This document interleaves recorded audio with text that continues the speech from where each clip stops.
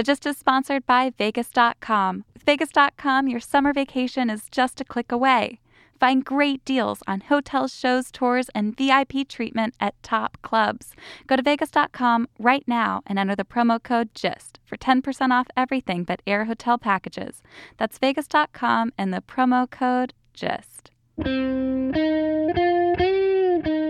It's Thursday, June 25th, 2015. From Slate, it's The Gist. I'm Mike Pesca. Yes! King v. Burwell. I am so psyched about King v. Burwell. Oh, man, did I dread the Supreme Court reversing Obamacare if they had just blown up all the federal subsidies. Why? Is it because I love me some Obamacare? It is not. As Obama once said about a different subject, it's likable enough. Almost 10 million people getting health care. That's good. The co-ops seem to be a disaster. The state exchange is not going so well. Fine. But here's what I think. It's the law. It's the law. It took years to pass this law. It was challenged once. It stayed the law. It was challenged again in this suit, in this King v. Burwell suit. And only the most dyed-in-the-wool anti-Obama legal thinkers thought this suit had any merit. But you never know. You never know with the Supreme Court. This huge law that we spent so many years passing, they're going to undo not all of it, but much of it because of a couple words were wrong. It was just depressing. It would have been the biggest bummer in our democracy, I think. I'm not saying the worst thing that ever happened. It just would have been this huge bummer if the Supreme Court had come out and say, yeah, you got those words wrong. Sorry you wasted all those years. Look, let me make an analogy. If the Supreme Court had ruled opposite, if it was 5-4, 6-3 the other way, right? Here's what it would have been like. You get up on Christmas morning. You unwrap your presents. Maybe they're not the best presents, right? You want an Atari, you get a 2XL. You wanted some G.I. Joes, you got some Thundercats. Whatever. But you unwrap them. Maybe you just start playing with them. Your mom says, kids, we're going to Grandma's. You can play with the toys later. Fine.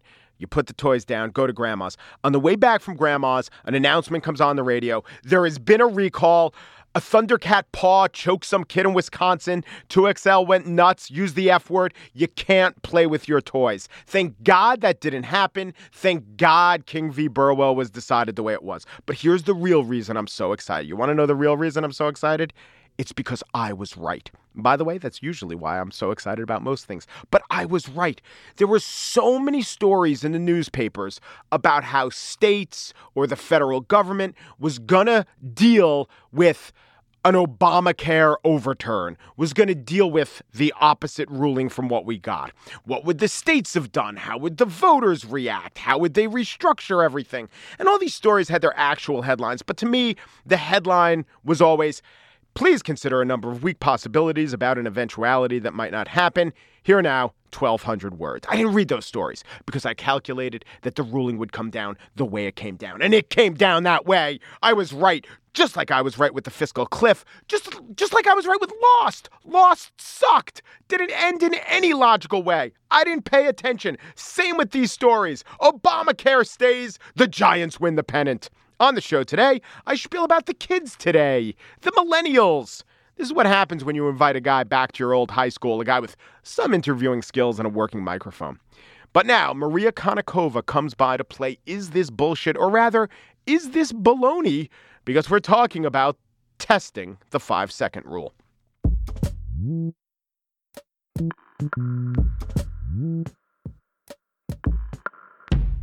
In bull riding, the period you're going for is 8 seconds. Dropping a bomb, it was 30 seconds over Tokyo. But with food, we're told there is a 5-second rule. Scoop that up within 5 seconds and scarf it down. We won't think you're overly disgusting. All right, we will, but the people who adhere to the 5-second rule won't. So we're here to rigorously test that. I am joined by Maria Konnikova. She writes for The New Yorker. She is the author of the forthcoming book, The Confidence Game. And she is here to play Is That Bullshit? With the 5-second rule. Hello, Maria. Hi, Mike. Now, I have to tell you, I never really heard of this until I was maybe a young adult. And I just always thought I did not really think that people really believed it. I just thought it was a funny myth that children told each other. People really think that this is true? You have no idea how many times I've heard, well, if I pick it up fast enough, the bacteria don't have time to transfer between where it's fallen in the food. Okay, so that's what it's based on, I some think notion of bacteria speediness. In my mind, at least in my mind, that's what it's based on. What is the land rate of bacteria? What is the rate of speed? Exactly. I think in their head, people see like these bacteria crawling onto the food that you've dropped. Yeah. And it takes them a while to crawl, right? Do they think bacteria are maggots? They don't think bacteria is everywhere in Who knows? everything? I'm not sure what they think, but Like if that's you drop always how I food visualized and the it. floor is dirty, won't it just immediately pick up that amount of dirt? Mike, They're waiting for dirt from somewhere else to go to the food? Mike, don't steal my punchline Oh, okay. All right, so let's see. So the claim is if you drop a piece of food on the floor. How quickly you pick it up matters. Okay.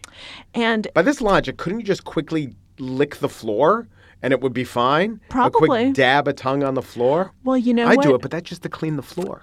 So have you ever been to Back Bay Station in Boston? Yes. So you know how dirty it is. Yeah. When she was 2 years old, my niece, in front of all of us, fell down onto the floor on purpose, went down on all fours, and licked the floor of Back Bay Station. She is still alive and well. Yeah. So I think we can lick just about everything. She probably has a everything. Boston accent. She probably does. That's where she probably people pick picked it that up. up. Exactly. That's the floor of Back Bay Station. She got up and her first words were, "No, Ma! Hit the ball, no, Ma!" So when I started researching this, I was really surprised and kind of elated to find that there was a study that tested the 5-second rule. All right. And they said, we're testing the 5-second rule, and this was the title of the paper. This was a guy named Paul Dawson over at Clemson. And he and his team dropped food, bologna, onto floors. That's good. It's a good sticky food. Bologna's a good one, right? I feel like a lot of people... If you drop a bagel with the non-butter or cream cheese side down, it doesn't seem like it would be a good conduit for germs. No, I feel like bologna's a good one. We drop bologna all the time. I'm always dropping the bologna. Yeah. Yeah. That's a euphemism. Yeah, it's that bologna. So basically, they used different surfaces. They had tile. They had wood. And this is a rigorous study. They did, and they had carpet. Did they have beef bologna, turkey bologna? No, it was only one type of bologna, I'm sorry to say. Does their bologna have a first name? Mr. Mike Baloney. Maybe it was Maria, I'm not sure.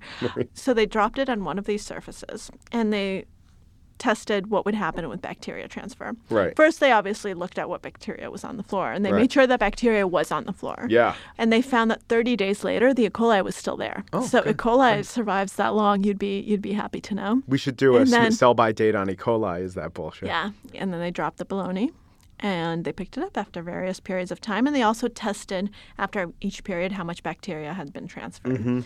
And unfortunately, they found that after 5 seconds, the 5-second rule, 99% of the bacteria that had been on the tile floor had been transferred to the bologna. Well, that's what the 5-second rule says. Don't eat it after 5 seconds. You're just saying that part of the 5 seconds, that it's bad after 5 seconds is true. Well, at 4 seconds, that was also true. Oh, okay.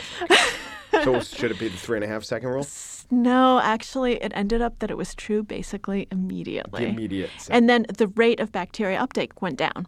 So as soon as you dropped it, bacteria onto it, and then there's just a downward curve because obviously it has most of the bacteria, and so there's no real difference between 1 second and 5 seconds. Right. But that was only true of the tile floor.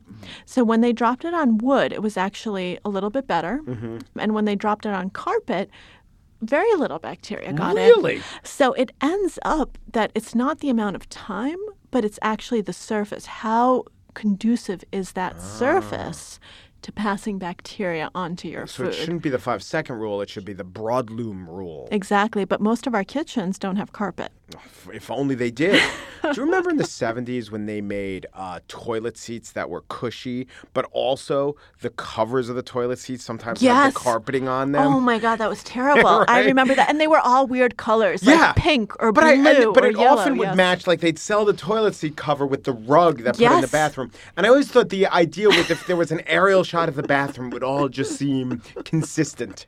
But we know now, if you do drop your bologna in the bathroom, which probably has a lot of bacteria, tile, don't eat it. If you drop it on the carpeted toilet cover, probably still don't eat it, but better. Yeah. But better. Yeah. Because there's a lot of work that looks at, how quickly is bacteria transferred from surface to surface?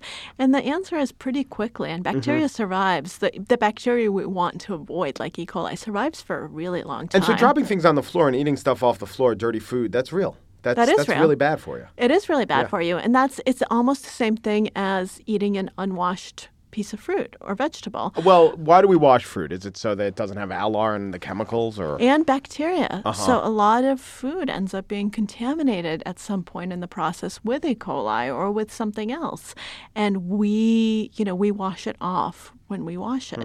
And it's good. That's good. That's not bullshit. Good. Well, that's not bullshit because you never know who's touched it, who's handled it, what the conditions have been. You're basically could eating. Be this guy Paul. What's his name from Clemson? Exactly. Right exactly. after coating could be the floor Dawson with after Dawson Pete could Dawson. have. Yeah, exactly. Now, isn't there this trend of people literally embracing bacteria? There is, Mike, and I think it's a little bit misguided. When you're a child, you're developing your immune system. And so then... By, say, licking the floor of Back Bay Station. Yes, by licking the floor of Back Bay Station. And then it's good to be exposed to all sorts of things because that will help your immune system develop well.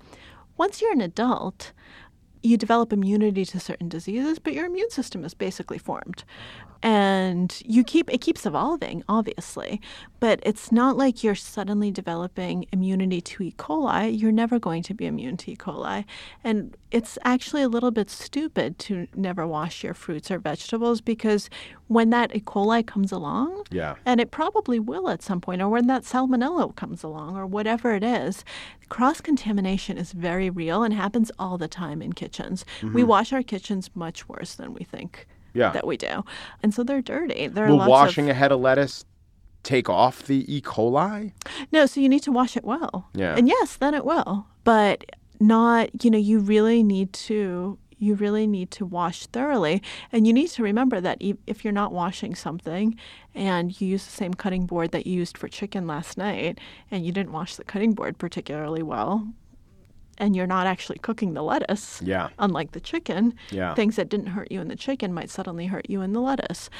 People who think this will give you immunity don't understand that there are things that are really harmful even to adults. You don't suddenly develop immunity to them. They just hurt you. I'm beginning to think the 5-second rule developed because a lot of the adherents of the 5-second rule have about that attention span, have about that level of intellect. Anything more than 5 seconds, they're like, wait, did I cut my chicken on this board? Who cares? That said, I know a certain semi-popular podcast host who has not been washing his organic carrots because, quote, they're organic. Well, that's stupid, actually right? a misconception because organic vegetables also use pesticides. They're just approved organic pesticides, but some of them are really nasty. But also someone could have handled someone could have handled it. Right. Yeah. Who's picking it? Jim in produce. Exactly. That and guy. how are they handling it? How are they choosing which ones? And maybe Jim in produce has... Right. Jim's last name is Manella, and he's got a brother Sal, just to tell you. Yeah. But, who knows? Maybe Jim's sick. Maybe he has, and this is terrible, but it could happen, hepatitis. Hepatitis Jim, they call it. That happens all the time. Right. You don't wash it, you'll probably be fine. Yeah. But that's not a risk I'm willing to take with my health because I know that there are cases where I won't be, and those can have lifelong repercussions, even if they're not fatal, which they sometimes are. Right. They can have health side effects that last for your whole life. And honestly, it takes fewer than 5 seconds to wash something. That should be the 5-second rule. But is it a risk you're willing to take with my health is the question. I'm going to have to come back to you on that, Mike. All right. The 5-second rule. Is that bullshit? Unfortunately, Mike, as much as I'd like to believe it isn't, that is bullshit. I'm so glad the answer is yes. If not, I'd have to challenge everything I believed. I would just go around licking the insides of mustard caps. Willy-nilly. Maria Konnikova is the author of Mastermind, How to Think Like Sherlock Holmes, and she is our expert on that which is and isn't bullshit. Thank you for your 5 seconds plus, Maria. Thank you so much, Mike. There is a town, it's in the desert, and in this town you could gamble on just about anything. But don't gamble on your summer vacation. I just made that up, but this is what Vegas.com wants to tell you. They stand by that. With Vegas.com, your summer vacation is just a click away. You can go to the desert and hang out by the pool. There are pool parties almost every day. Listeners have saved real money at Vegas.com with this exclusive offer that I'm going to tell you about. Like, here are some savings. $84 off at the Bellagio, so you can double down. when you get an 11 against the dealer's soft 6 if you were betting $42. Huh? How about that? $100 off at Cirque du Soleil. Can't split eights, but you can see some amazing splits, mid-air splits. Here's my offer. It's 10% off everything, excluding air hotel packages. Vegas.com's proprietary drop watch tool promises the lowest rates on hotels. Vegas.com has an app that answers the question, what now?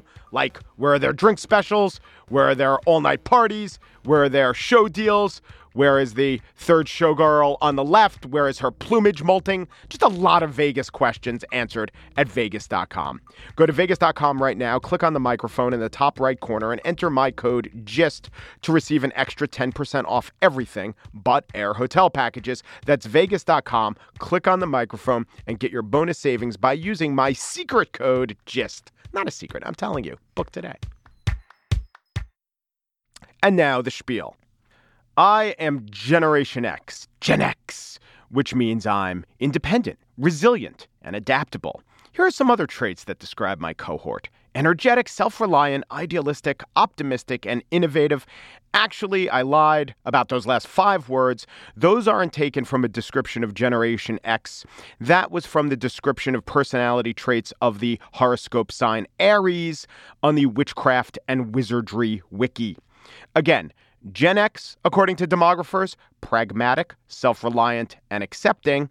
And this is a list of animal totems and their meanings as sourced from Legends of America website. The heron is aggressive, self-determined, self-reliant, multitasking, and balanced. The heron is apparently Gen X. So I tend to reject the idea that generations are much more distinct than horoscope signs. Rebecca Onion, Slate writer, tackled this wonderfully in an Aeon, that's the name of the website, essay titled Against Generations. She wrote, overly schematized and ridiculously reductive, generation theory is a simplistic way of thinking about the relationship between individuals, society, and history. It encourages us to focus on vague generational personalities rather than looking at the confusing diversity of social life. Another example, let's take baby boomers, right? What do you think when you hear that? Hippies or maybe yuppies, like Bill Clinton. Bill Clinton, that guy turned 21 during the Summer of Love. Guess who else turned 21 during the Summer of Love? George W. Bush. I'd say they are vastly different guys. And this brings me to millennials, the largest generation. They are described as connected, diverse collaborators, shaped by 9/11, texting, and the recession. That's from the Millennial Generation Research Review of the Chamber of Commerce. But come on, someone born at the early end of this generation, the millennials, like around 1980, that person's in their mid-30s almost. Statistically speaking, they're very likely to be a parent. That person is a lot different from a high school kid, someone born at the tail end of that generation. Yes, they both grew up with the internet, but a 30-something was a teenager when 9/11 happened. And today's teenagers, when you do the math, well, here's Oceanside High School teacher Kathleen Holden. It's actually surprising to me. September 11th feels like such a short time ago, and my freshmen were babies when it happened. It's sort of remarkable to me. And this brings us to why I've been talking about someone else's generation, the millennials. A couple months ago, I went back to my old high school, gave a talk, met a couple of my old teachers. Mr. Morris told me, Mike, the kids have changed. Mr. Woods said, kids are kids. Mr. Morris and Mr. Woods, Andy and Rich, I guess they want me to call them. But after I gave a talk to Mrs. Holden's journalism class, I asked them to talk to me, not as a voice of their entire generation, but as a collection of 16 and 17-year-olds who grew up in a specific place in Oceanside, New York, and Nassau County on Long Island. And in a time that a lot of Americans might have trouble relating to, because we don't think about it, and I found that these kids didn't much consciously think about it. But realize this, these students have grown up their entire lives as cognizant humans. They've grown up in a country that was continually in a state of war. They were born in 1998. They can't remember much before 9/11. What they can remember, if they choose to think about it, is that they were always at war. Their country was. That's a fact that they were kind of surprised to even realize. No, I don't believe that. I feel like we're at war at all because our country is protected. Like we're like secure from war.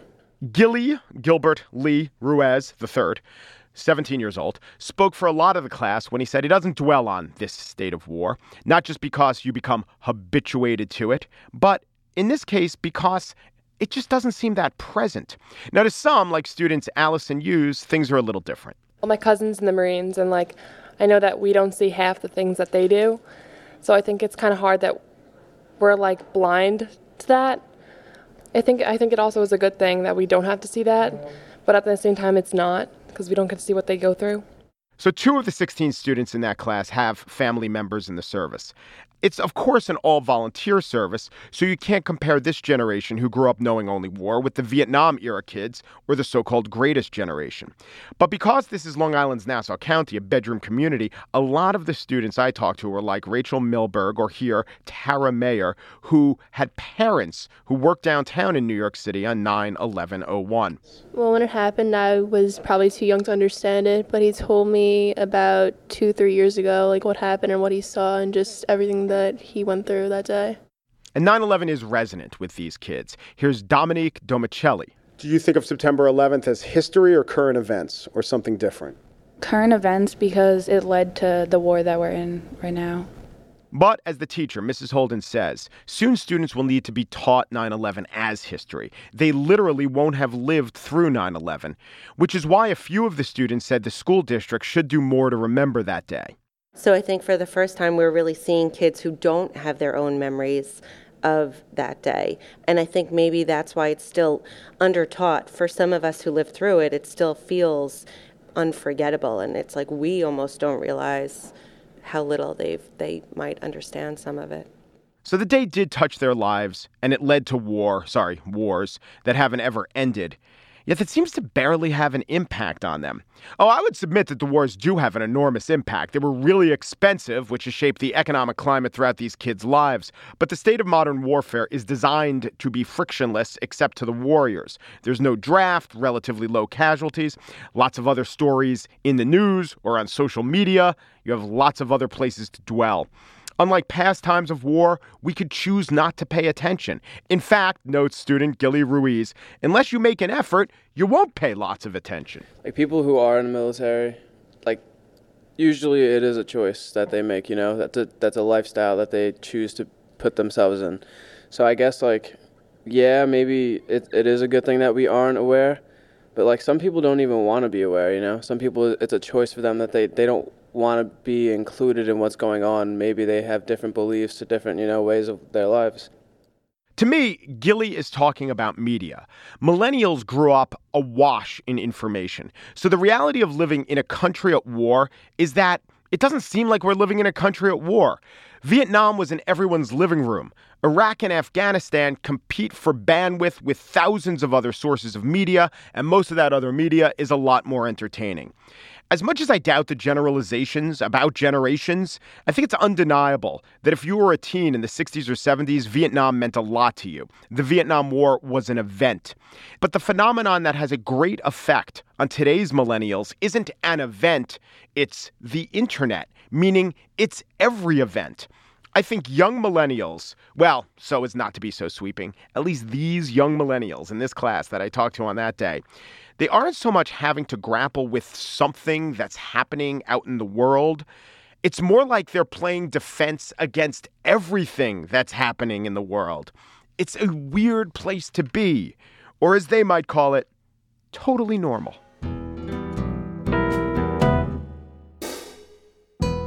And that's it for today's show. Producer Andrea Salenzi is millennial to the core, meaning she's independent, skeptical, has intermediate echolocation skills, and prefers ham and cheddar cracker stackers as her favorite Lunchable. Joel Meyer is Gen X trending towards the echo boom, meaning he's self-actualizing, embracing of diversity, at times distant, especially when he's not in the same state as you, but at other times present, like now, and now, and now. Executive producer Andy Bowers is a baby boomer. He is adaptive, goal-oriented, afraid of owls, and prone to mistaking Omaha for the capital of Nebraska. The Gist, we are part of the podcast generation, meaning we're available, fast-forwardable, niche, full of information should you wish to shy away from postage meters, and given to both frippery and drink. Combine them. We're given to fraps. Delicious. Thanks for listening.